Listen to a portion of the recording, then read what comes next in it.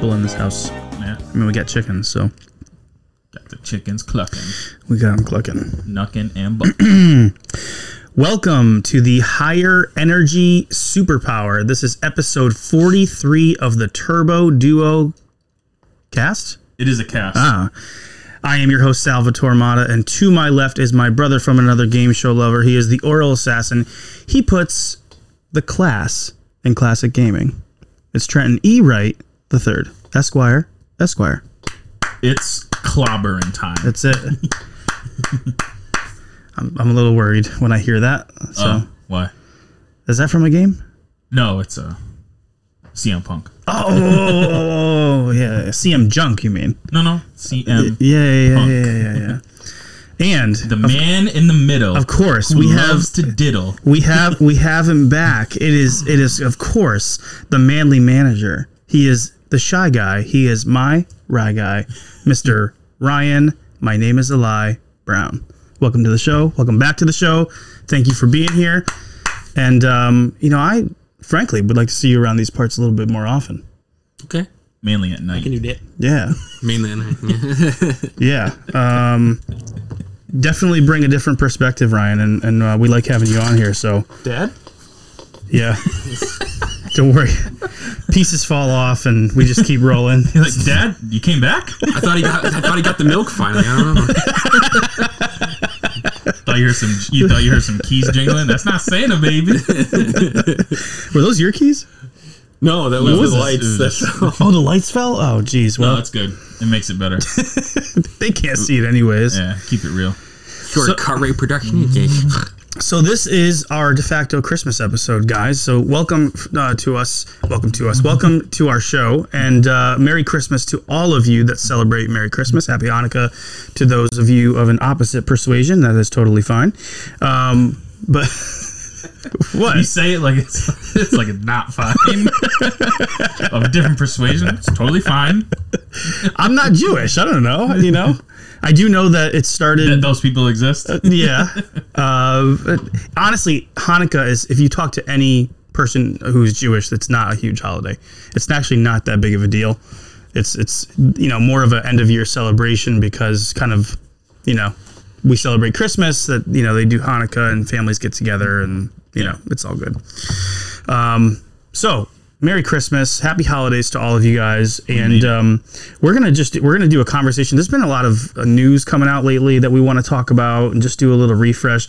I do have to lament the fact that we didn't do as many games this year as maybe we would have liked to, but I don't know if we would have liked to. Well, theoretically, I would have liked to have done more games, but it's just, I don't know. I mean, I enjoyed just the conversation. Yeah. Me too. I do like it. So, listen, we're going to let the show go where it's going to go. Right. And hopefully you guys enjoy that too. So we're going to be talking about some news. We'll do some pickups. We'll do kind of the traditional segments that we do and just see where it goes. And we might end up with actually some Christmas memories too. Maybe some we've talked about in the past, maybe some we haven't talked about. With Ryan here, I want to get some of his perspective on some of his favorite Christmas memories as well. But I wanted to start out with this. Oh my gosh. So I'm in the shower the other day. Okay, this is a different way to start, but go ahead. And do you guys listen to music when you're in the shower? No. Sometimes I do. Not in the morning. Yeah. But yeah, I'll listen to music. Yeah, so I'll put on my Spotify, put it on the windowsill. Yeah. While I'm lathering up. Yeah. Washing off everything. I mean, I don't lather up and then turn the music off and say, "Hey, listen, I got to stop right here." Oh, so what gets you soaped up?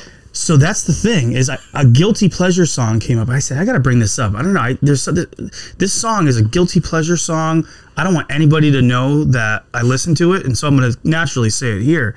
But my biggest guilty pleasure song is Natasha Bedingfield's "Pocket Full of Sunshine." I got a pocket full of sunshine. Yes, it's a good song. Oh, yeah.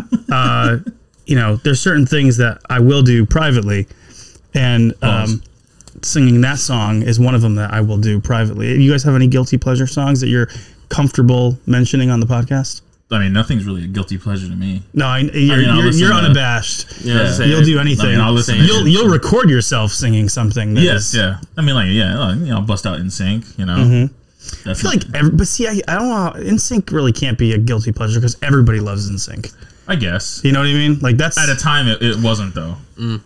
Yeah, but I didn't really. I'm trying to think I didn't if really I grow have up with anything. Pocket Full of Sunshine. Like that was like after I was like a teenager. Oh yeah, no, for sure. Oh, You know? I mean, I listen to a lot of stuff like that. I mean, like, I'll still listen to trying Call to- Me Maybe on occasion. Call Me Maybe. Yeah. Yes. Oh, that's, I own the That's not CD. even like a guilty pleasure. That's just like Great song. Is that Carly Rae Jepsen? Yeah. I don't know how I pulled that one. crazy. So here's my number. Call me maybe. What's the most like chick song? Where have all the cowboys gone? No, that's just a banger. It's really good. It'd probably be like a Jessica Simpson. It's got a great that song's got a great message too. She's got, I mean, Where are all the men at? got some good Like stuff, where? Yeah. I used to watch the music video of that back in the day, just on like MTV or VH1 or whatever. Yeah, she could belt it. Yeah, I'm just trying to think. I Jessica don't know. Simpson, You'd have to pull Ashley up. Simpson. Nah, well, you'd have could to be a pull up guilty like pleasure. some of those old. I can't remember a song she made. Pieces of Me is the Yeah, big that's one. the only song. Pieces of Me. That's the only song she had. And the pieces of me. I got one. What about Fergie's "Big Girls Don't Cry"? It's just a good song. It is a good song, but that's got to be a. Come on, This is- a grown dude in a car. So this is so. I'll give you one. We built. I hope you know. I hope you know. Come on. I got you. Starship. No, none of those are. We built the city by Starship. Oh, you haven't heard that story that goes with that song. I think I told it on here, but Ryan hasn't heard it. That so when my uncle would stay at my grandma's, or when they were like living in Norwich, I probably was like 4 or 5 maybe, and he had like a huge racquetball tournament in the morning. And I think for some reason I was staying over at my grandma's house, and I guess like I would just stand up in the crib and like the whole night I would just sing that song.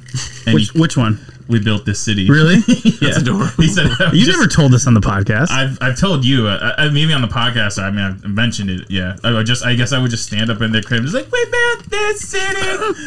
It's like the whole night, and he couldn't sleep, and like Really? he ended up like losing in the racquetball tournament the next morning. I mean, that could have happened no matter what. Yeah. But no, it's funny because you mentioned that because actually Adam Carolla does this on his podcast, not like all the time, but like something. Oh, really? They call it Tool Tunes. Is it a Tool tune or not? Like, so is it a song you would listen to in your car, or is it a song? Is it a song you listen to in your car with the windows down or the windows up? Oh, okay. I think Big Girls Don't Cry has got to be one you would do with the windows yeah, up. that's definitely windows up. Yeah. But I understand if the windows were down. They're going through some stuff. Yeah, I could see that too. I could see both. I could see both, but more so with the windows up. Yeah. You know, that's another good one too. I got a lot of them. Big girls don't cry. That's my favorite song by anything related to that band. I think. All I the don't know. Black Eyed Peas or Yeah, Fergie. I mean they're fine.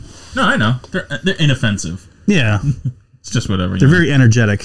like let's get retarded, but they had to change it to let's get it started. Yeah. Remember that whole thing? Yes. Yeah. Yeah. But a lot of those songs too, I like better, like the cleaner versions of them, like what's his name? Is it Skilo? No, Skilo. What's the CeeLo Green. CeeLo Green? Like that song is just filthy. Like it's just like how many times can you hear the F word? Like how many? Get you. How many times can you hear the F word though? Like in a song, it's just like, dude, we get it. Like we get it. For Like, me, there's no limit. well, we're working on you, Trent. We're working on you. F it. Pat Patterson was there.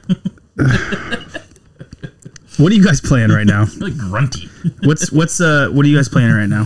What's tingling the senses?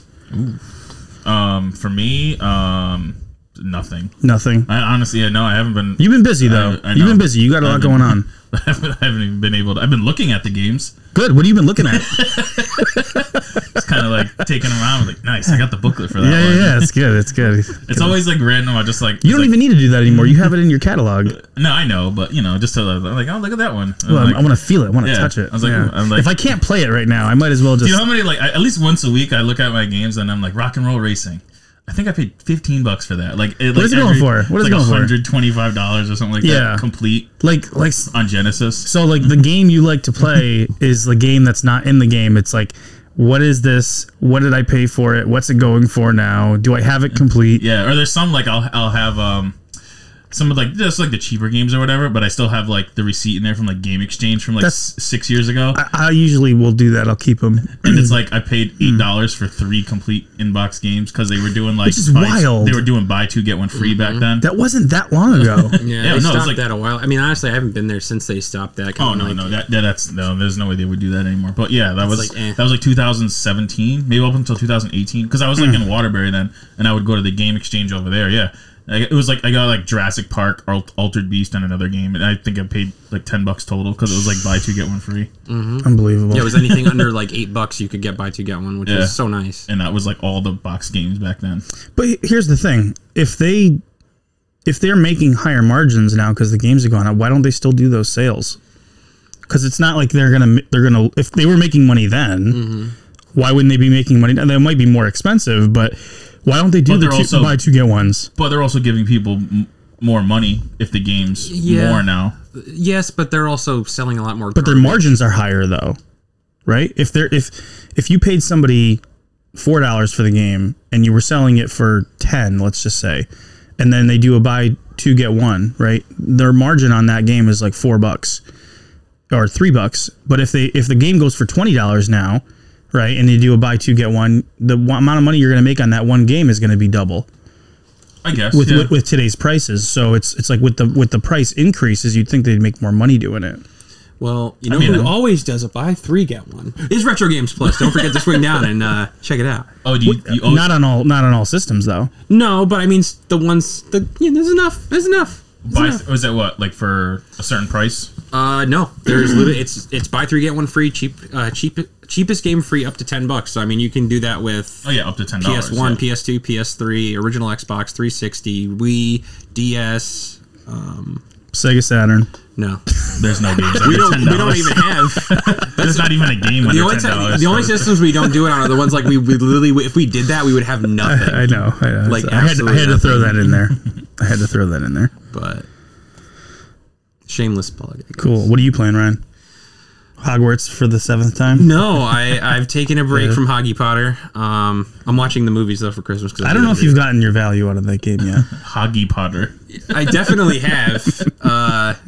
It's funny because Are you sure? I have it for PS5 too, even though I don't have a PS5. So you look at it like me. Well, I have the digital version on Xbox, and I'm like, well, I need the thing. So Yeah. Why they didn't make a physical? They did, but at the time it was like recently when I got it, like after it came out, it was harder to find it in the store, and I was like, I don't want to deal with people, so I was just like, I'll just. Right, you only work in a retail store. I do enough of that. But yeah, so instead of that, I've been playing a little bit more Minecraft. I started a new world on that. So of course, Minecraft. Yeah, it's like me and like Doom and Resident Evil. So I was doing that quite a bit Sonic, actually. Yeah. And then recently, yes, the Sonic story. Wow, this is a big one. You guys got your ears turned up? Listen to this one. So I had never beaten Sonic or really played much of Sonic. I had it forever. And Sonic. Yeah. Context. So Sonic the Hedgehog. I finally Sonic the Hedgehog. Yeah, the first one. The first one. Okay. I have the Sonic Origins collection, so I was like, I'm gonna finally play through this. Oh, you booted it up on the Origins collection? Yes. Were you using save states? It has infinite lives. I don't care about the infinite lives. That's fine. But you beat it in one sitting? Yep. That's a lie. No, it's true. It just sucked. Just the way you said it. Yep. It just took you a while. Yeah, it took me like a couple hours. Starlight Zone is difficult. You know what's funny? That's not the zone I had the issue on. Really? It was Labyrinth Zone because I kept drowning and I was getting peeved. I was like, dude. Yeah. So, and then just figuring out the patterns for Final Zone. Okay. But once I beat it, I was like, all right, cool. Mm-hmm. It was good. It was definitely good. I did that. Now you got to go back and do it with all the Chaos Emeralds. That's my next goal is to get all the Chaos Emeralds because I got 3 of the 5 or 6. Mm-hmm. 6 of them. Yeah, so I got half. Just a few stages I wasn't able to get to the end with like enough rings to get the. I really appreciate that about the first game. How you didn't have to go and like hunt out these areas that had like in Mario and Sonic 3 and Sonic and Knuckles where you have to like find the areas that have the rings. I mean, I have issues with 3 and Knuckles anyways when it comes to level design. So it's like almost getting penalized for not finding them by the end of the level. The idea of having enough coins by the end, it's like, oh, I made it, so I can actually get to that. Or in Sonic 2, where it's like each gate has an opportunity to get to the special level. Like, that was cool too. It's like, okay, I know what to expect. These are all over the place. As long as I have 50, I can get to it. And that was cool too. So I do like that about the first one, where it's like, you know, you're gonna, as long as you perform well within the level, you're going to be able to have an opportunity to get one of these Chaos Emeralds. You could do fantastic in 3 and Knuckles and not see one because for whatever reason you just didn't run into it. You know, you'd have to play that game over and over and over again. And sadly, I don't think that the level design holds up as well as the first 2 games. So I think, at least for me, I end up going back to the first 2 a lot more than 3 and Knuckles. Also, I didn't really own 3 and Knuckles, so I am a little jaded. I know Trenton had 3 and Knuckles quite a bit. You played a lot of that. Well, I got Sonic and Knuckles. I never had. I got Sonic 3 later. Okay. I got Sonic and Knuckles. Do you know Sonic and Knuckles? Like, if you play that, do you know where everything is? No. I didn't like. I mean, I was also like towards the end of my Genesis playing time, like 95. Yeah, because then there was like 96. I was getting the PlayStation. Right. No, but it's like Sonic 2 was the one I had. That's the one I remember playing the most. Yeah. Yeah. Especially the bonus level where you're in like the tube getting all the rings and everything. Yeah. That was like such a fun. I never played that without Tails, and I've heard that you do way better if you don't have Tails with you. If you don't does it like reduce the rubber banding or something? So if you have Tails, any coins that he gets, he can lose, and he's not as nimble as you are. Yeah, that's so it's very easy to like do well in a level and then still not get the Chaos Emerald because Tails is always like half a step behind you when you jump. He jumps right afterwards, and if there's one of those black tire things or whatever that knocks into you, it just crushes you. Or if it takes his, even if it doesn't hit you, you can be ruined in terms of getting that emerald. You know? Yeah, that's true. So, but yeah, no, that's good stuff, man. Congratulations. It's always to beat a game, to actually sit down and beat a game and have that accomplishment for a retro style game is huge. It's like you feel like you have like equity, like more equity in the game. You know what I mean? Like you've conquered it. So it's like another one off the list. I got my $20 worth. Excuse me. Yeah, well, that's cool.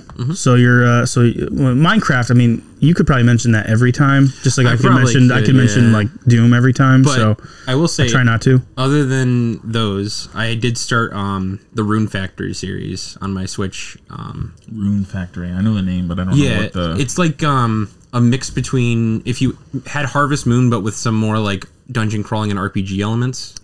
Okay. So is it like is it like a Steam World Dig mixed with Harvest Moon or something? More Harvest Moon. More Harvest Moon. Yeah, so there's like the farming stuff and managing your little town, but you can like go out into like these wilder areas and like fight monsters and stuff. So it's kind of cool. Nice.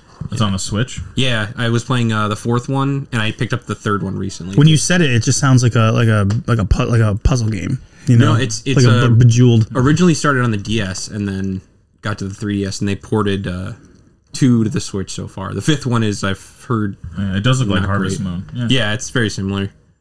There's a little bit more action going on though. Yeah, once you get out of the town, you can do more and like actually like fight things, which is kind of cool. That's cool. Throw turnips at them and whatnot. No, you have like swords and axes and hammers and made out of corn on the cob. Nope, just big old sword. It kind of reminds me of the Horde. The Horde. A little bit. Is that PS1? Yeah, PS1, 3DO, Saturn. Where you're like Kirk Cameron, and you have to like guard the town, and you have like certain like points where you can build certain outer structures to kind of keep the Horde from getting in, and you yourself have a sword, so if any things that get through, you have to like destroy them. Oh yeah. Oh, I remember that with the big jaws on the front. Yeah. You have that one? I do. Oh, you do. Oh, it's on the Saturn too, right? Yeah. Oh, okay. Yeah. Yeah, it's fun. It's a little chaotic, but it's fun. I just for you just there's like Kirk Cameron. I'm like, oh no, that's actually Kirk Cameron. I forgot. Yeah, it's actually Kirk Cameron. Yeah, he saves the king in the beginning, as he would. Yeah. Well, that's cool, Ryan. I've actually been messing around with a little bit of NES lately. Sal's gotten into hockey lately, and I showed him Blades of Steel. Blades of Steel. And he just like lost his mind with Blades of Steel. He loved Such a good game. loves playing. I think Blades of Steel and ice hockey were such good representations of that genre. Probably, in terms of like showcasing a genre as well as anything could back then. I think they did it really well. So he's loving Blades of Steel. You got him RBI Baseball, which is really cool because those games are just simple, easy to understand, easy to get into, and a blast to play. Mm-hmm. Yeah, we played RBI Baseball a lot. Mm-hmm. Yeah, we used to play RBI Baseball a ton. That was like the baseball game before Sports Talk Baseball in our house that we played. Oh, yeah, that was like a big deal. Mm-hmm. I think that was like the only. I don't know. I'm not saying good, but the original baseball. Baseball was, but it wasn't. It was like the original baseball, but it was a very better version of it because the original baseball had like rubber band physics, or not physics, but rubber band gameplay where if you got up by a lot of points, you would just start hitting the ball crappily. It was made up teams, wasn't it? On the Nintendo one, right? Something like that. Or they were just the states or whatever. And then it had that weird thing too where like the fielders would like all move. Yeah, it was bizarre. The first one. Yeah. Oh, that's right. RBI Baseball does that too, though. Not as bad though. I feel like it's like outfield and infield. Yeah. Yeah. But yeah, we played RBI Baseball a lot. I don't know if the other ones are. I mean, I'm assuming they're just the same, a little updated, like RBI Baseball 2 and 3 or whatever. Yeah. I don't see. And then when it got onto the Genesis, that was the one I played. RBI Baseball 93. Yep. I played that for like a whole year. Yeah, that was your jam. Yeah. I haven't gotten into that one too much, but yeah, so loving that, and put in some Punch Out again. I was playing some Punch Out. I went through, beat Tyson again, so I've beaten him for like the 735th time, which tells me that my reactions are still good. It's like the way I test myself as a man, like am I losing a step or not? It's like, can I beat Mike Tyson? Because I tried it, because I grabbed the NES Classic a couple of weeks ago for a buddy of mine, and I've been holding on to it, and I said, you know what? Let me just plug it in and see how it plays. NES Classic looks phenomenal on a modern screen. NES Mini? Yeah. Oh. Yeah, it looks awesome on a modern screen. Yeah. And I said, let me, Punch Out's on there. Let me boot it up. And I booted it up, and I went straight to Mr. Dream, and I couldn't beat him. And I had it in game mode. It is kind of a crappier LCD LG TV, so it might just be that much more of a lag to it. Really? But I got almost to like a minute and 30 seconds where he stops doing those flash punches where they automatically knock you down. But I just barely missed it, so I didn't have a chance to go through all the way. But I probably wouldn't have survived. That's a game where like you need a really good scaler that has very little lag, or just take that yellow and red and just throw it into a CRT. That's what you got to do. Just play it on the OG. Play it on the OG, and that's what I did. One game that I wanted to mention before we move on that I was playing that I don't think gets talked about enough, and this is going back to the NES as well, and it's a extremely solid run and gun game, and that's Heavy Barrel. Heavy Barrel, yeah. It's actually a really good game, and it's a 2-player game. It's basically a top-down run and gun shooter. It's the precursor to Midnight Resistance from Data East. Another just really high quality, like call it like a 7 or 8, and it's just a very well made game. It's got good moment to moment gameplay. The amount of enemies on screen are like just enough where it's like there's that challenge there, but you feel like you can get through it. It's got the keys that you can get to open up the different boxes to get the heavy barrel. You can make the heavy barrel, but you also get like a spread shot and a fire gun and like all the typical tropes that you would expect. But it's like an arcade translation, and it's just another one of these really good like arcade to NES home ports that doesn't get talked about. I don't know why, but this is a really, I'm not going to say it's on the level of Contra. I don't want to go that far, but it's a 2-player run and gun, top down, kind of like a scrolling shooter that has some,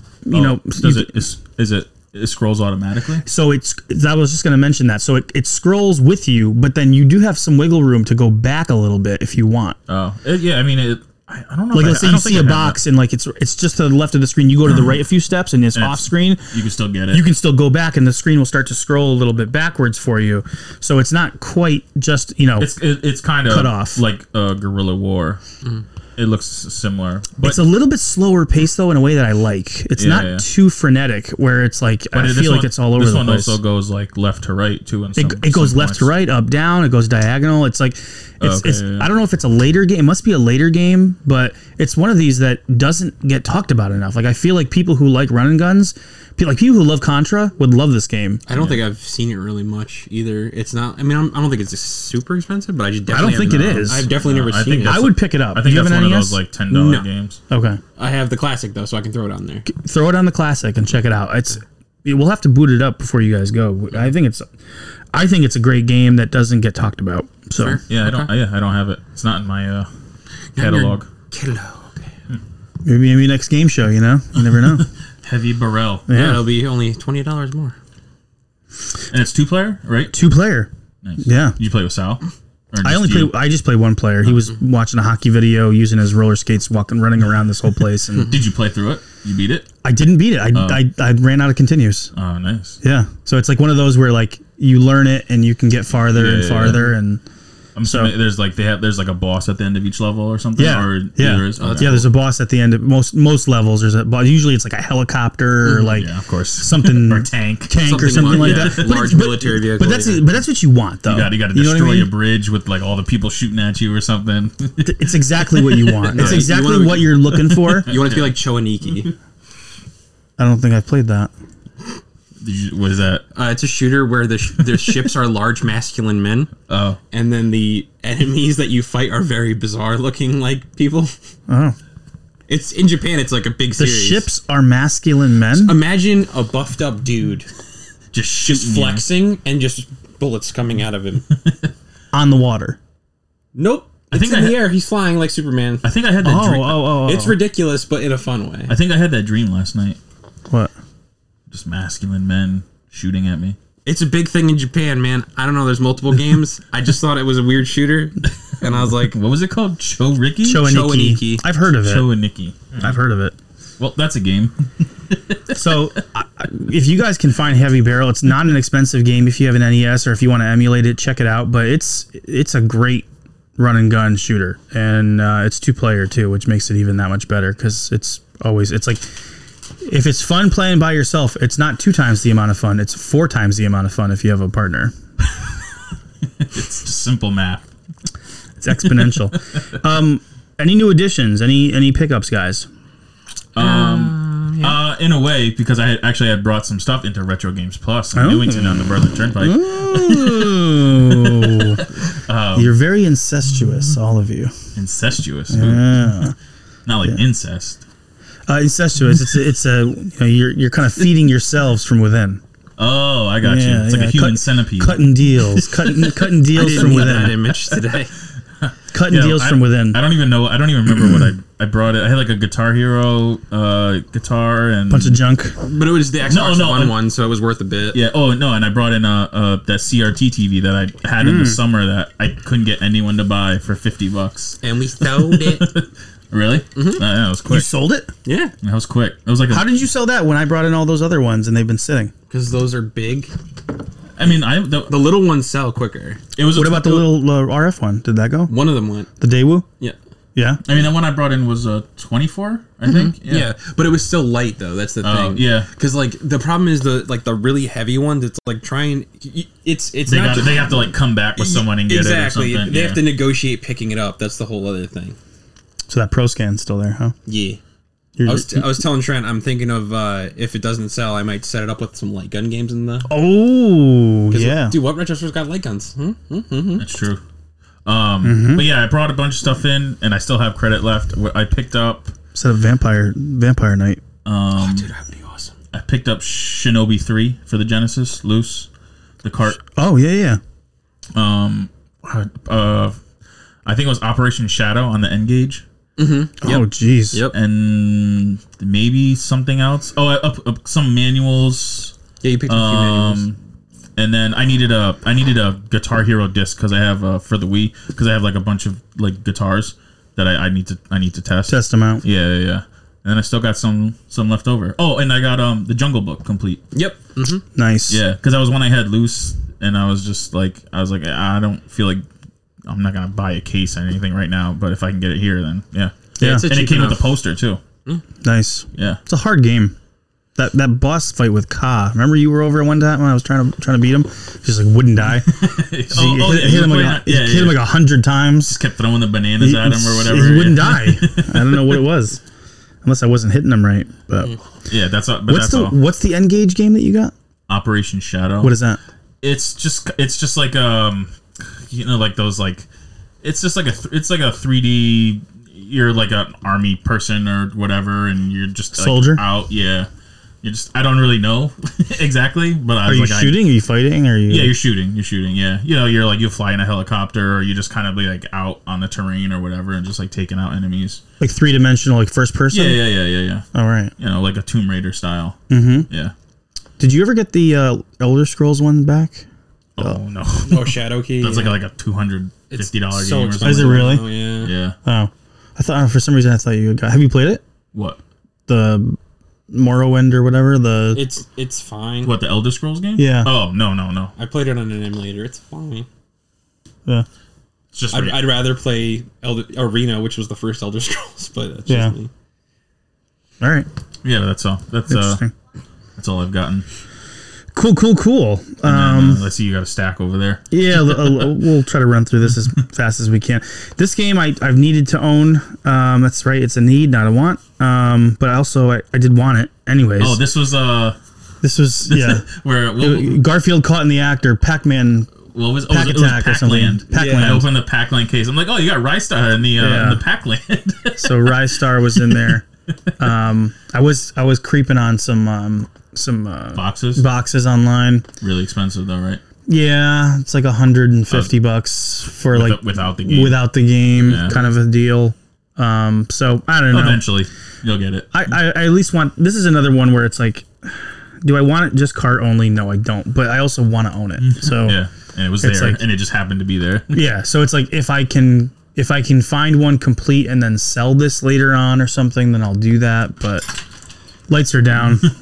Right there's fine. Yep, that's good. We tried.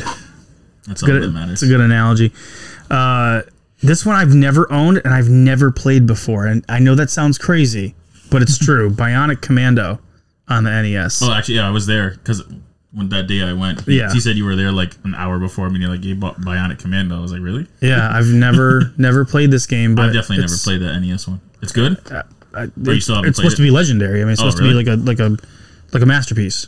Really? It's like a masterpiece game. I feel like that I've never seen that mentioned on any like list or whatever.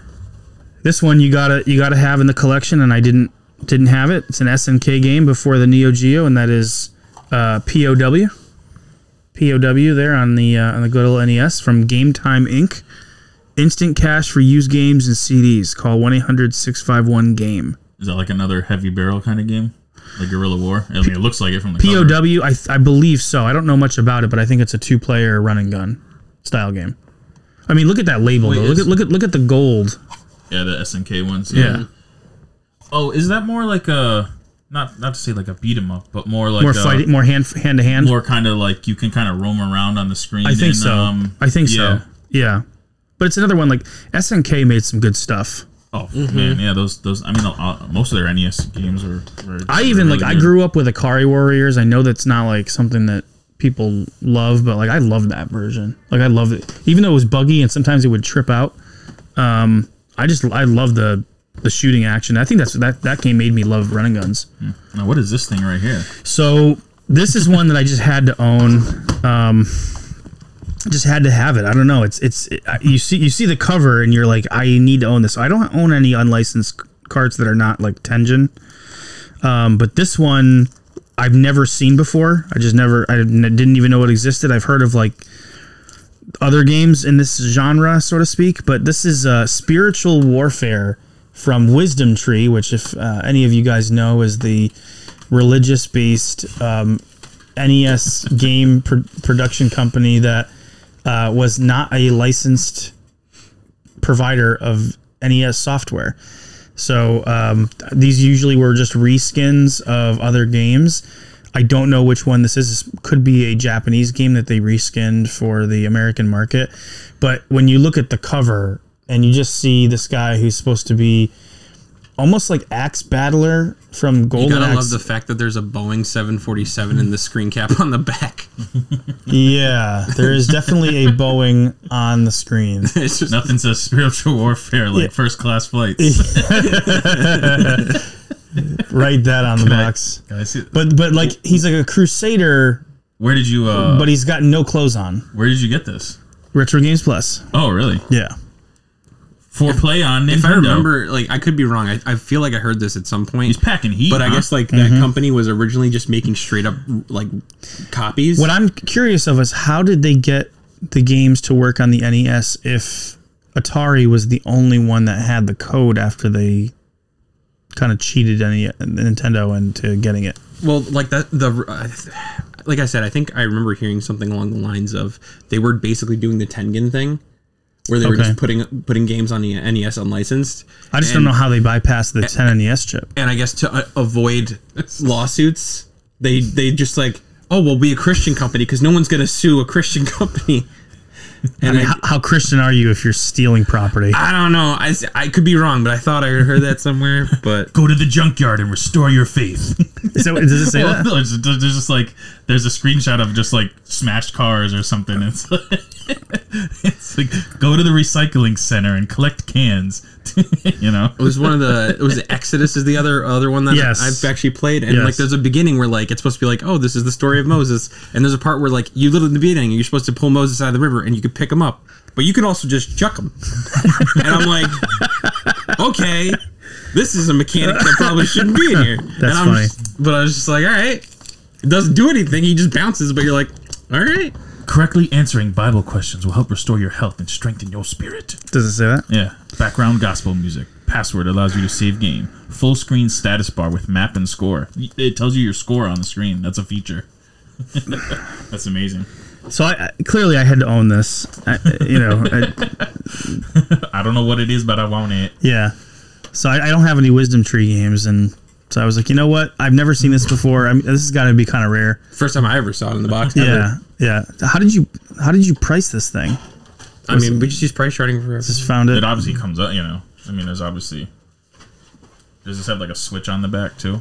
I don't think so. No. The Wisdom Tree ones didn't, and then I think the Color Dreams ones didn't really either. It's got the Manuel. There's the Quattros. Those had the switches. Do you see what it says on the cart? No. It says to start game, please wait up to 9 flashes on TV screen. Power on. Please wait Quality. 7 seconds between power off and on. It's gotta fake out the system. Yeah, it's gotta flash the NES. Yeah, that's amazing. Well, the top loader doesn't have a 10 NES chip, so maybe it works faster on that. You know. Nice. Oh, it's even got. Is that Bible trivia on the back? No. It's like a. It's not even. Oh, it's like a fold-out booklet. Oh. Nice. Sweet. You learn something every day, you know. There's always something that you didn't know existed that it does exist. So the breastplate of righteousness. The breastplate of righteousness, sword of the spirit, which is the word of God. Prizes: the fruit of the spirit. Yeah. The pomegranate and the banana. So, anyways, that's those are my game pickups, and then this is another one where it was like, why? Because I could, and. That is, I don't do a whole lot of foreign consoles, but I really, really wanted a Famicom, which is the of course you did. Japanese version of the NES, which came out in 1983. And so I picked one of these up for dirt cheap, and it works. Was this at Retro Games Plus as well? It was not at Retro Games Plus. This is an eBay purchase, but both controllers work, which is good. And the interesting thing about the Famicom is that it's RF only, and I coupled it with something else I'll talk about here in a second. Oh boy. But it's got very buzzy RF. It doesn't have any RF shielding inside of it. So you're going to have to get that touched up? or I don't looked at, or no? I don't know. I've ordered like 4 different cables to try to see if I can eliminate it. One's coming in tomorrow, like a gold plated triple shielded RCA cord. But it's serviceable for me, but it's not really something that you'd want to play on. So what game is that that's in there? RBI Baseball. Really? Yes. That's great. Yeah, RBI Baseball, King's Knight, and then I can't remember what the third one is. Oh, it's they came with it, like you got a little bundle. It's Star Force. Star Force, the shooter, is the other one that I got. There was 3 games that I got from Ryan at Retro Games Plus. So is RBI Baseball? It's the same text exact in game. Japanese or no? Yep. It is. Well, no, the text is in English. Oh, really? It's playable in English. Yeah, the character names are like in kanji or whatever. But other than that, it's pretty much in English. So it's just like it's finicky. So what I had to do with this thing is it doesn't work on American old school televisions, and it doesn't because channel 1 and 2 are actually channels 95 and 96 in America. So their 1 and 2 are 95 and 96. But there's a video on eBay where you see that this a couple of guys have done it where they've taken off the shell, and on the power board, essentially, there's a potentiometer that you can turn, which changes the frequency to our channel 6. So I was able to actually open this whole thing up and then use a little screwdriver and twist it clockwise, and lo and behold, I put it on channel 6 on the CRT, and then all of a sudden you start to see the image roll in. I was like, this is amazing. So it actually does work on a TV that doesn't have 95 or 96, but you got to be willing to open up the shell and actually go in there. But there's no soldering or anything. You don't need to worry about any in-depth stuff. Just make sure you don't lose any screws. Know where everything goes back together. But yeah, I tried to make my own shielding, and it was a disaster. I thought I fried the system because I used aluminum foil. I was just going to say, did you use aluminum foil? Yeah, and I tried to create like a shielding, but it was so tight onto the console that it just turned off any signals from going out. Like nothing was going out. In fact, I told this guy, and he felt so terrible because he told me to use aluminum foil that he went on and bought another console on eBay before I had a chance to retest it, of which I was able to retest it and it worked fine. But he's just such a lover that he felt bad. But it works. I'll say fine, but it's unfortunate that there's no shielding in it and that's why you would want to turn this into like an AV version, which you can mod it to do AV, which eliminates the issue with the RF because you're not doing RF at that point. But yeah, so it's a neat little. It's not something that is required, but it's just kind of a, what do you call that? Just like something that is like a showpiece that you have that is just so you have a Famicom. Yeah, kind of. It's like more of a tchotchke than anything else. But it's nice to display. It's fun. I like it. I'm not gonna get rid of it. I'm gonna hold on to it and see if I can fiddle with it more. But I got this partially in response to the fact that I picked up another CRT, and so I wanted to test a Famicom out on it, just because why not? And I'm just a sucker at lately, like. We joke about my son having an obsessive personality, and as I say, I don't know where he gets it from, but we're getting knee deep in here when it comes to CRT televisions. So we will show a picture here, but I picked up a Sony KV 1946R, which I learned from our friend Scuba Steve that R stands for remote. That it comes with a remote. So that's what the R stands for. But it's a TV from 1981. I found it on Marketplace. I paid $50 for it. And the lady told me she bought it when she moved into her house, and now she was retiring and leaving, and so it has to go. But it's been in the same place for 41 years. Just sitting there. That's wild. Just sitting in one place. It's got the faux wood paneling that is actually like thick. It looks like it's called simulated wood grain, and it's in perfect shape with the handles on the sides too. Yeah. But it's an absolutely. I was like, I can't believe this is in the condition that it's in. The system works, or the TV works phenomenally. There's a little bit of a purity issue in one of the corners, and the linearity is a little bit off. So when you're scrolling up, you can kind of see it stretch a little bit at the top, but nothing that you really are going to be concerned with a TV this old. And it's I don't know. I love it. So I want to create another corner. Like every room should have 7 corners, so you can put 7 CRTs in them. But alas, most rooms only have 4. Yeah, you'd knock this wall out and then make it like, have like 3 corners. Yeah. Extend it out that way. That's it. That's what we got to do. I mean, anything to get more room for more CRTs is what I say. So it's kind of, I don't know. Hey, well, I mean, I could end it's kind of fun. I can end up taking that. Yeah, you'll end up taking that, and you'll have room for more CRTs over there. That's what I'm trying to do. That's what we're talking about. So talk about, baby. Yeah, pounds, baby. So yeah, it's a vintage set. What's funny is I saw a commercial about this, not this specific TV, but these old Sonys from the early 80s and late 70s, and the commercial's like a guy is like a baby. He's like a little baby, and they have the TV. And then he becomes like a young kid, and then a teenager, and then a guy in his 20s. With the same TV. Same TV sitting there. Carrying it to college. 30s. No, same area. And then he becomes like an old man. He's still watching the TV. And then the next one is just a skeleton. And the TV's still on. That's how long they last. It's like you'll never have to buy another TV again. Yeah, they're not wrong. So, I don't know. It's still chugging away. So, and it's not going to get that much use. It's just kind of little bits in here. But I mean, even RF only, there's something about it that is a vintage. Like I would never want to mod a TV like that. I would want to just keep it exactly as it is and use only RF only consoles on it. So this is something I'd want to do, like Atari, ColecoVision if I have one that's got an RF, TurboGrafx, Genesis, NES, like that kind of stuff would be what I would use on that television. Mm-hmm. So yeah, so we got like, the crazy professional CRTs here, and then we also got like, I wouldn't call it basic for back then, but I would call it, when we think about video quality, RF only is like usually considered a throwaway. Mm-hmm. But I've been seeing people like flexing on these like wood grain televisions, but you can't really do it if it's like a console TV. Yeah, like those are just ridiculous. Like a console TV? What do you mean?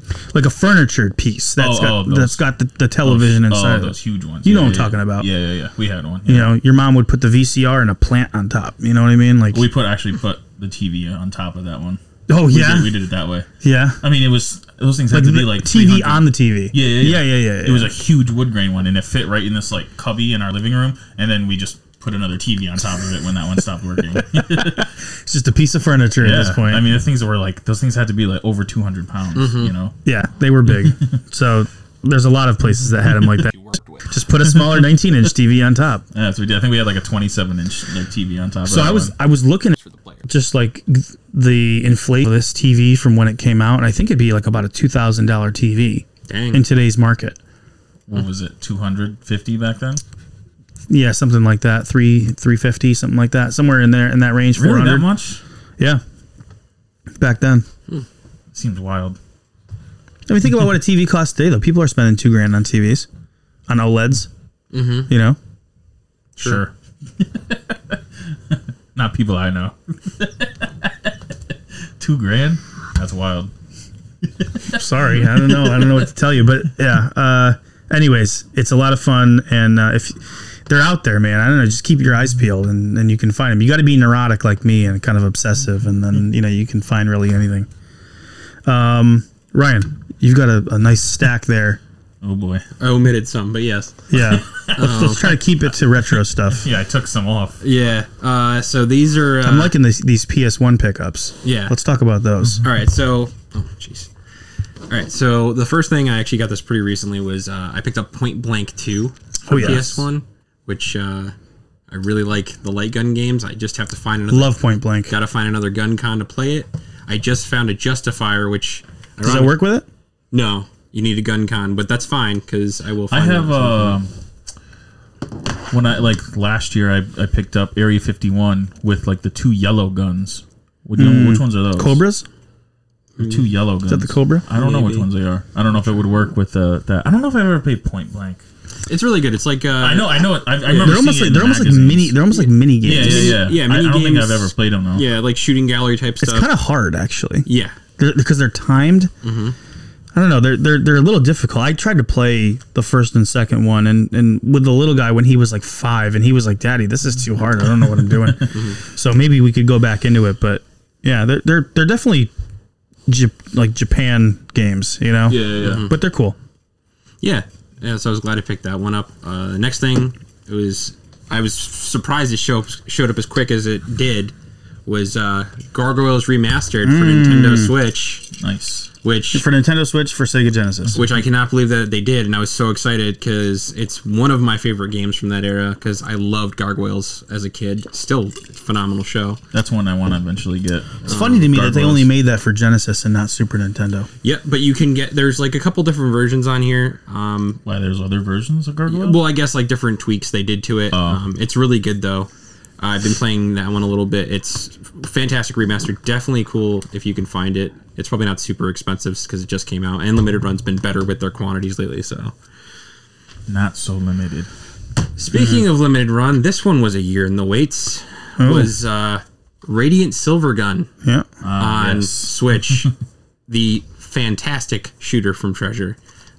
Treasure, huh? Yep.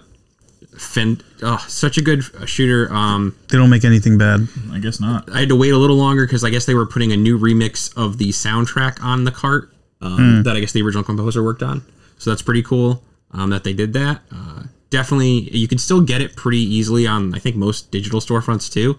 But Radiant Silvergun, if you like shooters, it's a must. It's a brand new game. No, Radiant Silvergun was I think Saturn originally. Oh, really? In Japanese, Saturn. Japanese Saturn only. And this is the game that in 1999, 2000, 2001 was going for over $100 back then. Yeah, you know. And then they ported it. Originally, it came out on Xbox 360 Arcade Online.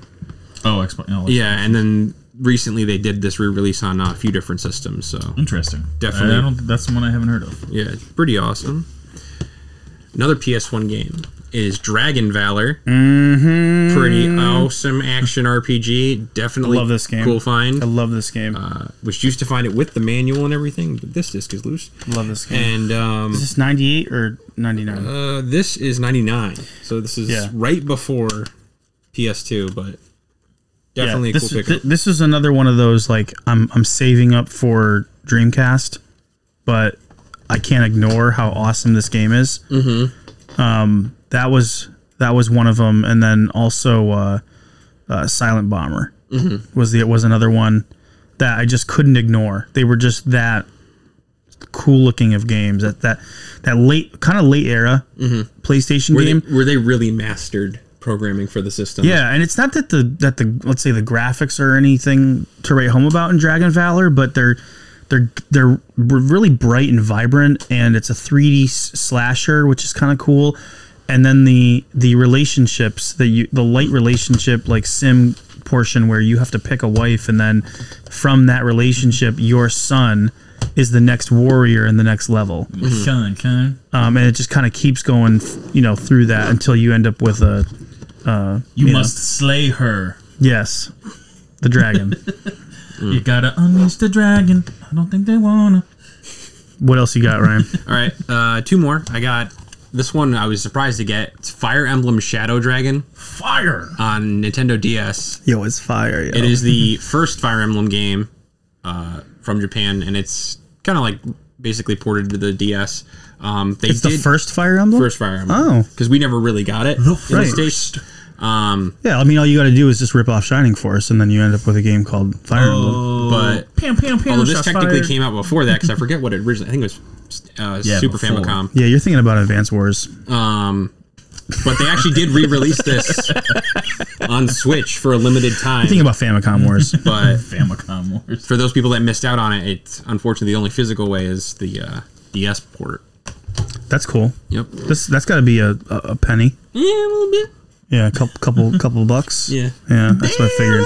Couple pesos, Because I mean, it's Fire Emblem on the DS. It's probably something that didn't have like massive quantities. Yeah, it's funny too because this is like Nintendo first party, but it is, but it's not. It's a niche kind of game. It was at the time. Yeah, it's becoming more popular in the States, but yeah, at the time it was definitely not what it is now. And then the last thing I picked up. Oh, wow. Chrono Cross. Oh, Peter. I already had this, but I didn't have the green label one. Which everybody's got to have the greatest hits line. Well, I'm trying to get a complete Normally we're going in the other direction, but... Yeah, I'm trying to get a complete set of the greatest hits games for PS1 because I like the cabbage. So I really want to get my full cabbage collection. The lime greens. Now, what is your opine on Chrono Cross versus the first one? Chrono Trigger? Yeah. I like Chrono Cross a little more because I like the artwork better. This is actually another late era PlayStation game that I bought, that the graphics actually were amazing in. The sunset on their their tones when you're seeing those scenes that are real time. I mean, they're real time scenes, but you're just like, man, this game is so beautiful, I can't ignore it. You know what I mean? Like, the PlayStation is so cool about that. Like, just the progression of that system. Like, I'm developing more appreciation for it over time that, I guess I wasn't focused on, but there's so much cool stuff that was late era stuff, like Vagrant Story and like Final Fantasy 9. Like, some of that late stuff is just like choice, really good stuff. They mastered the console, and I don't think Dragon Valor might be more expensive now, but I don't think Chrono Cross is that expensive. No, that's the one nice thing is Square Enix still does reprints of their stuff. What? Yeah. What? Yeah. What? No. Yeah. No. Yeah. So they don't do it in massive prints. Wait. But you're freaking me out right now. Literally, you're telling me that they'll press new PlayStation 1 discs pre-pandemic in 2017, 2018. They still had Final Fantasy 9, 8, and 7 on the website. Yes. No. Yes. I don't believe you. You can look it up. Really? Hit the Google, dude. I'm serious. They were making this thing. The Greatest Hits one, and it was on regular CDs. They weren't black CDs, but yes. Where? How? Where'd you find it? Where were they selling them? On SquareEnix.com. NTSC? Yes. How? They were on Amazon, too. That's wild to me. I know. You could still get PS2 games on their website, too. From Square Enix? Really? Yeah. Actually, yeah, it's How much were they selling them for? $20. That blows my mind. Yeah. That they were selling new... Well, what is it? The company that made Yakuza did reprints of all the original Yakuzas, too, a couple years back. I can't believe that's wild. Well, because they realized I didn't know that was the case. Well, they realized, hey, if we can make more... We're not going to make as much money off of, resales of the But I love that. Like, that's smart. Yeah. Like, Sega could do that, which we're going to talk about Sega here, because that's our main topic. But, man, that's so cool. I gotta get me a copy of Chrono Cross. I gave it to a guy who was doing some mods for me back in the day. It's the Hatness. I wanted to talk real quick before we kind of start to tie this episode up. Did you guys hear? I mean, you guys must have heard about, and anybody listening has heard of the new Retrotink that came out, the Retrotink 4K. Oh, I've seen it, which sold out right away. Nobody could get it. $750 for this thing. Yeah, I think I told you that when they first announced it. I was like, I sent you the thing. I was like, whew, man. So, some of the people that I follow are talking about how this is the end of CRTs. Like, we're not going to need CRTs anymore with this Retrotink 4K thing, which might be true. But first of all, how are you going to play light gun games right now? I don't know if the technology is there yet. Yeah. And number two, it's $750.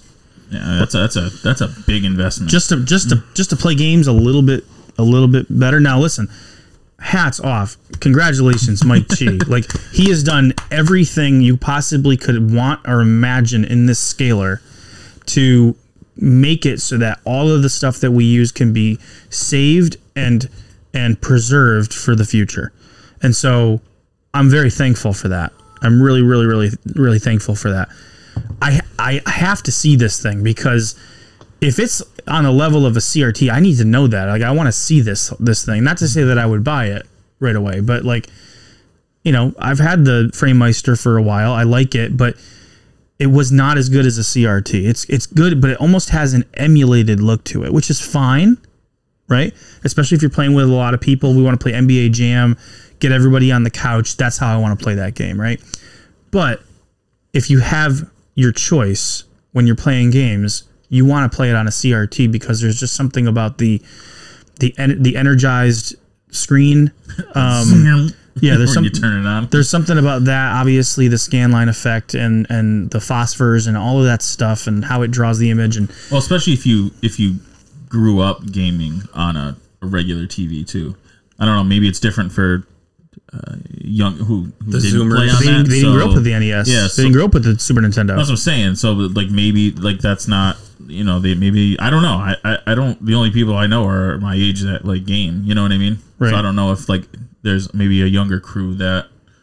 Well, you have some younger customers that are getting into Atari and stuff like that, and like that. But where do they play them? Where does he play at those games? The young kids. I think they just play them on their flat screens, honestly, because The average person doesn't really. And RF only. Well, it's hard. That's the thing with a lot of the RF stuff. At least the older stuff. It really doesn't look that bad. It can play on a flat screen because you're running it through the coax anyways. So it's like straight lines. Yeah, it's really there's not a ton to blur because it's such a basic image. So I've played them on big flat screens and they really don't look bad. It's playable. Yeah, maybe just a little fuzzy, but like it's Atari, but barely. Know? Yeah, right. It's so. I mean, really, you run into more issue when you deal with like the later stuff. That's when you get that real fun and exciting, just NES mashed potato. Yeah, all over the screen. Those games are not meant to be played that way. At least the NES, Genesis, Super Nintendo. I mean, 64 is probably the most notorious. 64 is the worst out of all of them. It's because how it does video is so unique. Yeah, but it also blows when it comes to. Looks great on a CRT though. Oh yeah, looks awesome on a CRT, and it also will fry your GPU on your computer if you try to use it on an emulator. Yeah. But I just, so I'm really thankful that he did it, and it sounds like it's everything that everybody could hope for, but it is really expensive, and I wonder if this is the kind of thing that is going to really even go down in price, because it just seems like for the amount of demand that there is there really going to be enough demand to drive down costs that there's going to be that much production, the wheels are going to be spinning that much that it's like, okay, we've reached scale now. It's like they have to he's got to buy the FPGA cores to put in there. Well, if you look at all the other ones they've made, they've never gone down in price. Like the 5X? Even the basic one that the used 2X? To have, it's still the same. I think it's actually more expensive now because just the cost of everything went up. Right.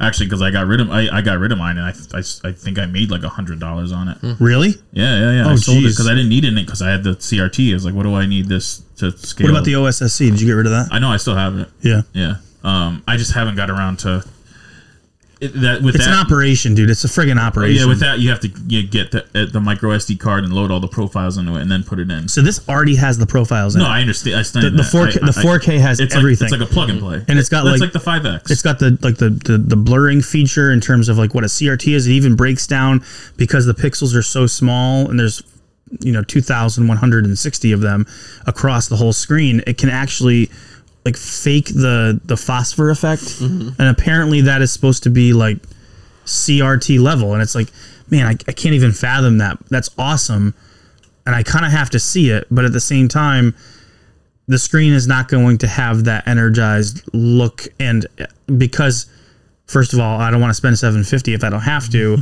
and I love gaming on these old monitors that I'll probably keep it that way, at least for the time being, and just continue to use the FrameMeister. But I still need to see. I need to see this. Like, if it's that good, I got to check it out. You know what I mean? Yeah. I mean, the thing is too is it's one of those things where it's like I don't know where I'll see it. Like, where am I going to see it? Retro Games Plus can get one. Yeah, you can't see it in a video. Not for but you also need, in order to take advantage of that, not only do you need the Retrotink 4K, you also need an OLED screen that's 4K that has HDR and all this stuff to be able to take advantage of that. Because if you're running a 1080 screen that doesn't have that high density, you're not going to be able to get the effects of what the 4K does. So it's like the amount of money you'd have to spend is, we're talking like $3,000, upwards of $3,000 to be able to have that experience. If that is the case, again, I got to see this with my own eyes. But apparently, it's supposed to be that level, like that good, where it's like, don't worry about the CRTs going out, because if they do, we've got a solution. Which thank you. I mean, that's awesome, because these things ain't gonna last forever. But still, it's like, I can't believe that this happened. I can't believe that they got this far. One of the features I'm really thankful for on it, and I don't know if the 5X has this, is it's got a VGA port. And I love that, because that means you can play Dreamcast natively. The other one doesn't.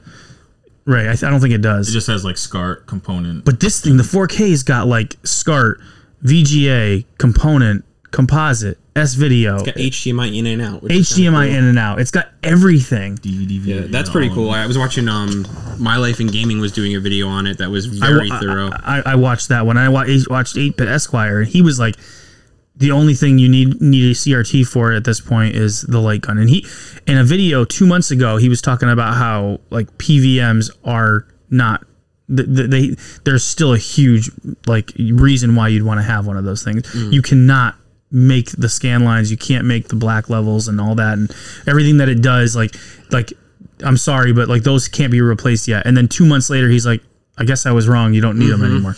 So it's like, I gotta see this thing now. Like for you to make that video, I'm like, I gotta see what we're talking about here, because that is a next level move. Well, I liked too. They were talking about how like even with modern stuff that has retro style games, you can add those effects to it. Yes, which is awesome. Yeah, like Shredder's Revenge. Yeah, you can add like the scan lines and the phosphor filters and all that stuff to make it look like it's legitimately from the era, which is really cool.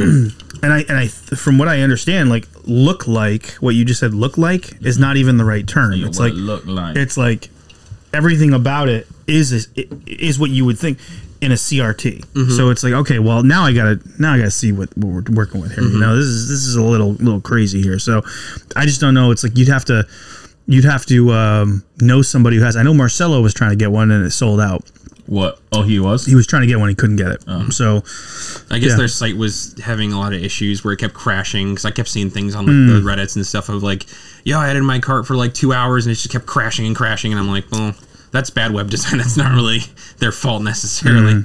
It's wild. People are going crazy for it, which is good. I'm glad. I hope Mike makes a lot of money from it, and I hope he can continue to develop it, and hopefully maybe at some point bring the cost down a little bit if things continue to open up. Maybe these FPGA cores get a little bit more inexpensive, because now they're not just using them there, they're using them in so many different components. So maybe that helps drive cost a little bit down. You know, if it got down to like 500, I might think about it. That's a big leap. Yeah, that's a big jump there. Well, I could probably sell my FrameMeister and make a few dollars for it. I'm saying in terms of them dropping the price. That's like a third. Yeah. Yeah. That's a huge drop. Speaking of real quick, because you have the shirt on, I watched it last night. I don't know if you saw it yet. GameSack, they did the the analog duo. Oh, I saw that it was there. I didn't watch the video yet. Yeah, it's like 15 minutes or whatever. Yeah, it looks pretty sweet. Yeah, it plays the carts and the discs. And the discs at the same time. Pretty much plays like everything. They even said there's the drive, the turbo, what do they call it? Turbo EverDrive. Yeah, they said that if you take like the plate off the top of it, you can fit it in and you can play all the games on it. So yeah, it looks pretty cool. I mean, Analog's known for they're known for doing top notch. Yeah, good stuff. I think it's like $250.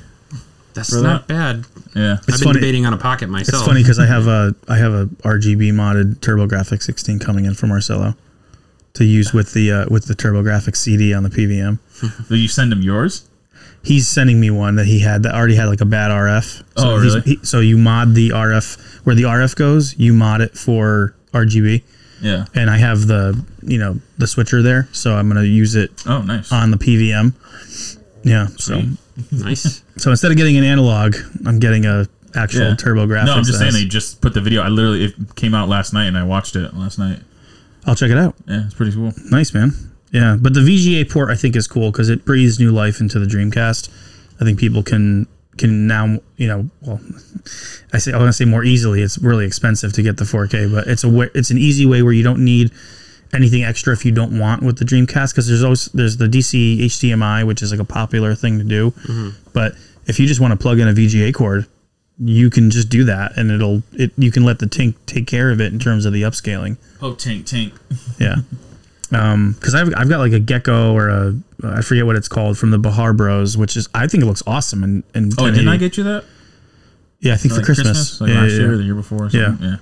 I think it looks awesome, but I like that they put the VGA port. There's just so much thoughtfulness that he put into it. Just such a cool thing. So we'll see if Marcelo gets one. I'll ask him what he thinks of what the effects are. I mean, I'm sure. So obviously he's gonna get one at some point, because he wants one. So it's a matter of supply.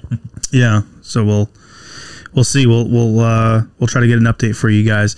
So to finish out the episode, sort of, maybe we'll have a little Christmas memory thing for Ryan, but I want to talk about this Sega announcement. So if you guys were paying attention, I told you about it. Trent told me about it. I didn't even know that it was the case, but I didn't either. Sega, you sent it to me and you're like, Sega's got a huge announcement. I'm like, what? They're getting bought by Xbox? Like, oh, big deal. Like, that's awesome. I'm so glad. It's the place video game companies go to die. Microsoft. Sorry. Yeah. You're not wrong. Okay. All right. Unfortunately. It's just like, I just feel like the video game industry, the modern video game industry has just been so watered down that, I don't know. That's what happens when you conglomerate everything into one. Yeah. Yeah. Yeah. Well, I know, like, you told me Starfield was such a disappointment, and you can tell it's like the best way I can describe which was supposed to be like their big game. It was supposed to be like this is the best way I describe it. Starfield is what you. It's not good for gaming when that happens. It's what happens when you literally. It's like you took the idea of No Man's Sky and put it into an AI bot and said, "Make this game," and that's what came out. Yeah. And I'm not trying to like cast aspersions or like anything on the devs because it's not the devs' fault. Because most of these devs are like they're just doing the best they can, and they're working under these executives who are just like push it out, push it out, push it out. You know, the suits. You know, who are usually 30-something accountants that don't know what they're talking about. But like, and I think the problem with Starfield is like there's a game that did it by a very small team many years earlier, 1,000% better, and that's No Man's Sky. Mm-hmm. And everybody's like, oh, well, it was crap at launch. I'm like, I played it at launch. It wasn't crap. It wasn't what they promised, but it definitely wasn't crap. Well, now that game sells for still $60. Oh, that game! The amount of free content they've added to that game is insane. Literally, I was above and beyond, mind boggled playing it with you when you brought it over. I was like, I'm just scratching the surface here. Like, I don't even know what I'm doing. But I can see how once it sinks its teeth into you, how it won't let go. I can see that. Mm-hmm. You know, I would probably lose my job if I got really deep into that. You could spend hours, days. Just remember the Russian guy who lost his job because he played too much Fallout 4, and then like his wife left him. Oh, this would be worse. There's so much more. It's insane the amount of content, and it's fantastic. Hello Games did a phenomenal job, and that game's like 7 years old. Well, when you create a formula correctly the first time and you just refine it, that's all you need to do. But how do they market that game Something still? Bethesda should really, really focus on. Get away from Fallout 76. No one plays. Does No Man's Sky still sell? Like, are they? 100%. Really? Oh yeah. Every time I get a copy, it's gone. Really? Yeah. Can you get it in like a GameStop? Like, do they sell new copies? You might be able to get it new somewhere. Like I'm saying, how do they market that game? Because it's so good, and it does everything that was done from. Like they've patched it with VR. They've done for the PS5. It's like, so there's all these patches that make it like next level, like a next level game. Why are we not hearing about that being marketed more often? Well, I know it does really well too because a few years back they ported it to Xbox and PC, and that was huge because now it's on Game Pass as well. Oh, so if you have Game Pass Ultimate, that's funny. You have a better version of Starfield on its own service. On its own service that was made 7 years before. Yeah, So the Sega announcement. Yeah. Sorry. Anyway, so we got an announcement for a new Jet Grind radio, is how I knew it. Jet Grind radio, Golden Axe, Shinobi. Crazy Taxi, and Streets of Rage. Mm-hmm. And you sent me the video the next morning, and I watched it, and I immediately felt a sense of just like hope. 24 years later, whoever is running Sega right now is really pushing that. It's like that mid 90s, or no, sorry, mid 90s. To early 90s. Mid Sega. To early 90s. They got the Sega screen back, they got the eye back, and all the marketing, like it's fantastic. At the end of the video, they go Sega. Yeah. Yeah. So I just had like this little tingle of in my loins. It's like that little kid in me is just like, this is what I wanted when I was like 16 when the Dreamcast was coming out. And none of them came out. And like. None of those franchises got the respect that they deserved, and I got no respect because none of them came. Obviously. So Shinobi came out as a 3D game, but I kind of like the idea that the version of Shinobi looks like a pen and paper style game that is a 2-dimensional game, which I think Shinobi works really well because of how quick it is to be a 2-dimensional style game. So I'm really interested in that because Shinobi, Shadow Dancer, Revenge of Shinobi, Shinobi 3, right? These are masterpieces, right? These are legendary games that are fantastic for a reason. And the 2D style, I still haven't played the PlayStation 2 port, the 3D one. That's the one I hear it's really good. It's really hard. It's freaking hard. But I hear it's really good. But those 2D versions are like, that is the culmination. I think that's the apex. Yeah. So I think making that a 2-dimensional game is a really smart move, because I think that moves the needle, I think, a little bit more now that you've gone 3D. And then if you look at games like Golden Axe and Streets of Rage, this is where I was the most excited. Those are 3D. Because they're 3D versions, but they look like they're made... Like, I looked at Streets of Rage and I was like, this is Fighting Force. Mm-hmm. Like, it's only like a few seconds. But I'm like, now if they just make Fighting Force better... Yeah. Like, here's the thing. Well, here's the thing. Hope so they made Dynamite Cop, and they made Die Hard Arcade, which is exactly the engine you'd want to use for Streets of Rage. Streets of Rage, just make it Streets of Rage, right? Mm-hmm. And give it that Streets of Rage tilt. I don't care if it moves a little bit slower. I'm okay with that. Put a run button in, right? Mm-hmm. But that's exactly what we want. Like, Streets of Rage 4, amazing, fantastic. We can't say enough good things about it. Great game, great music. Love it, right? But we've all felt that little thing that's missing, right? Like, maybe I'm wrong, but I've felt it. Like, I felt like we deserve... it never went to the next level. We deserve a 3D Streets of Rage. Yeah, it never went. It just stayed in the right. Like for as good as those 2D versions where you could, that is one where you could see it easily transferring over to a 3-dimensional version of it, and they did it. That's the funny thing is they did it with Die Hard Arcade. They just could have literally changed. They could have done the same engine, the same everything, just changed the models. And you know, obviously you're not going to do the crazy over the top Die Hard Arcade action. Yeah. But just make it Streets of Rage, and they would have had it during the Saturn era. Yeah. Right? I mean, I'm not saying I loved, but I like the one on 60, the Fighting Force 64. I like Fighting Force. Yeah, it's a little slow, but like those are but they're right up our alley, though. Yeah. You know what I mean? Like, so they're going to have to make it a little bit more. For the common, you know, like, it's gonna have to be more action packed. Mm-hmm. Yeah, of course. You know what I mean? But I welcome that too. So I don't know. I'm excited for that. Golden Axe, again, a few seconds, but they've just got to tie up the presentation a little bit and make the action a little bit more tighter than I think their previous 3D efforts. I think they made a crappy one on PS2 that was part of the Sega Ages line or something like that. Well, they probably shopped it out to a third party. There was Golden Axe Beast Rider, which didn't even feel like a Golden Axe game at all. No. So if they can find a way, the graphics look really good in that. They don't have to be like crazy. They just have to be really good.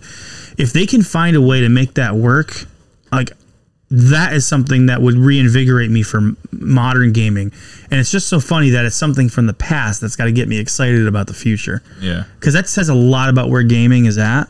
But those two games I was most excited for because they're the genre that I like the most. Yeah, of course. So I'm really excited about that. I wonder what they're going to do in terms of like releasing. I mean, are they all going to be individual games, or... I would think so. I would hope so. I'm sure they will. I think that those games deserve to be their own release, and I think that you're going to be able to capture... You think they're going to be full price, like $60 games? Sega's usually pretty good with pricing. I mean, because... I think it shouldn't be 60. I think it should be somewhat more measured, but I don't think it can be marketed as a discounted game. No, I know. So they got to be careful about how they market it. I think it should be primo... in the way of like the presentation and the marketing and the expectation. But if they take $10 off or $20 off and don't even say anything, I think that's okay. I'd rather them do that and make them individual releases. Once you start doing compilations, it's over. No, I know. You're over. You're done. But it's just the way they announced. It means you don't have the balls. They announced all 5 games at once. You know what I mean? Yeah, but I think they're still going to do them as individual releases. I know. Yeah. It just says like, oh, it's like the Sega Smash Pack or something. You know, they announce all 5 games at once. You know what I mean? I will tell you that I never, this is a game I'd like to get, but I never got to play it back in the day because it just, there was so many awesome games on the Dreamcast, and we only had so much money. But a game, if I had a chance to go back to grab, would have been Jet Grind Radio, just because of that sort of rhythm, you're kind of traversing this area, and it's got the music, and you're doing these. That was like the cell shading the graffiti, style, right? Yeah. Like it had a real neat look to it, and obviously it's carried forward. Sega was hitting on all cylinders. It's just so funny how they went from like nothing was stopping them in terms of game development during that era to then what the hell happened? It just like ended. It was like, what? You know what I mean? Like what was that? It's like we were just crushing, and then once our hardware left, it's like we lost our way completely. So like that is a game that I would be interested in picking up. Actually all of these games, I'm excited about all of them. Even Crazy Taxi is another one that would be a fun romp. And maybe they just have different price points for the different games. I would think they are gonna. I'm just putting it out there. Double pack. No. That they might throw in the original release in like each game. That's a way to build. That's a great idea. Yeah, that's a great idea. Put in those old games, or maybe whatever that you unlock them as you go through. But advertise that. Advertise that. Like, hey, listen, with Shinobi, if you get through the second level, you unlock the original Shinobi from the arcade. Mm-hmm. Something really cool like that we never got. Yeah. And then you unlock, Shadow Dancer or whatever, and like make it that cool thing. It's like you get 6 games in this whole thing. Mm-hmm. They should. You got to unlock it by beating They should do that. But all of these games have history, so why not do that and just unlock these old games? Especially with like Golden Axe and Streets of Rage. There's multiple versions like Shinobi. What about the Revenge of Death Adder? Yeah, because that never got really released. That was an arcade game, right? Yeah, they made the 1-up version of it, but that would be cool to be able to play on your couch. Mm-hmm. Yeah. You know what I mean? Yeah, and then they said Crazy Taxi is another one to do it. Yeah. Do the Retrobit controllers work on the modern systems? Yeah. Like PS5? I'm pretty sure. Yeah, they're Bluetooth. No, this is I have the 2.4 one that Trenton got me for Christmas one year. Is it you have a USB thing? I'll buy a Bluetooth one for it. I don't care. I would say as long as it has the USB thing, I think it does have the USB thing. Yeah, I'm pretty sure. But like that's one where I would use my Saturn or Genesis style controller, and that's what I would use to play those games, because that's what I want to play. I want to play with a D-pad. I don't care even if it's the 3D Streets of Rage. I want to play that game with a D-pad. I don't want to use an analog stick for it. But I don't know. I came away from this little clip with some hope 24 years just later, a feeling of like, hey, the Dreamcast. maybe something, a clock's right twice a day that's broken. I don't know, or maybe we're restarting the engine. Maybe there's something going on there, like you said. But I don't know if you guys have any other ideas, but I think it was a very smart little teaser, and I'm excited to hear more. Yeah, because they didn't say anything. It just was like these games. Here's some like small footage, and then that was it. Just to get you excited about it. Take your time. I don't care how long it takes. All I got is time. I feel like I got a million games back here to play. All right. Yeah. We're gonna just end up popping in Doom and playing that forever anyway. So I got plenty of time. Get it right, and give us something that we've been waiting for over 2 decades. But listen, I'm hopeful. I got hope for the first time in this company called Sega in over 2 decades. So that's something, right? I mean, well, I think they've been testing these waters, I think, for a while with different franchises, because Sonic's been re-released how many times at this point? Sonic sells though. Well, that's what I'm saying. So they're realizing like, oh, this will sell, and then they did Super Monkey Ball too. They did 2 different. Love Monkey Ball, man. 2 different games on that. So they have so many franchises, man. Sega has so much Amigo. Amazing stuff that they haven't leveraged. Yep. So I think they're starting to realize like, oh, these we can work with these old IPs and do really good games. So hopefully, I'm excited to see this. I'm hoping they don't compilation it. I'm hoping we get individual releases. Those would look really dope. No, I'm sure it's gonna be individual. Throw some of the arcade releases of these games. Throw some of those in there. Maybe do like Jet Grind Radio, Jet Set Radio as the pack in for the new one. Mm-hmm. Crazy Taxi 1 and 2. Throw that in there. Just give it value. Charge $60. I don't care. Mm-hmm. Like, put your money where your mouth is and make it right. Do it right. Make games that can stand on their own, but incentivize people by giving them these little carrots. Because people like that stuff.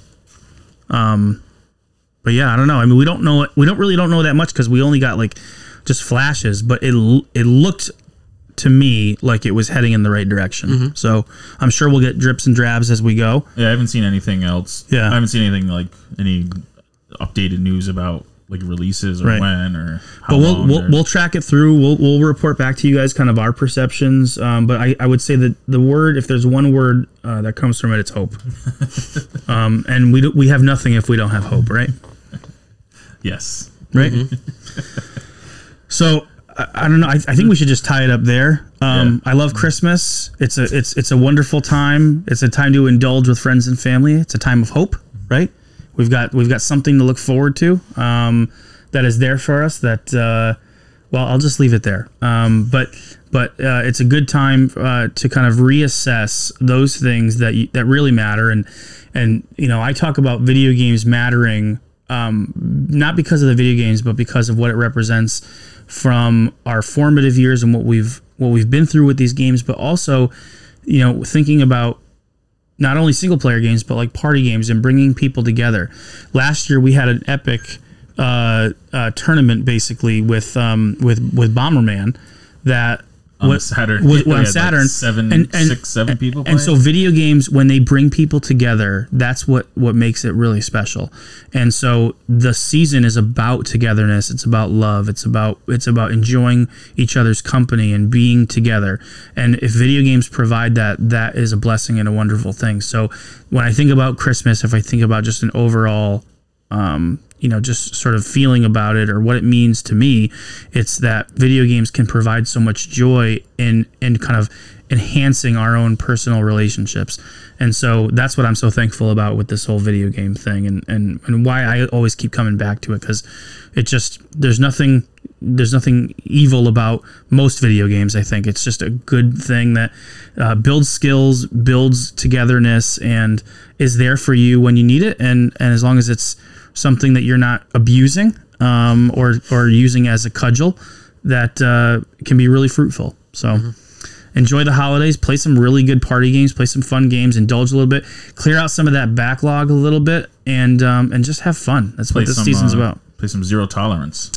We need to finish up Zero Tolerance. We're gonna bring this back where we're gonna wrap up the year next time, our next recording in early January. The year review. We'll review the year and talk about some of our recap for it, and so look out for that.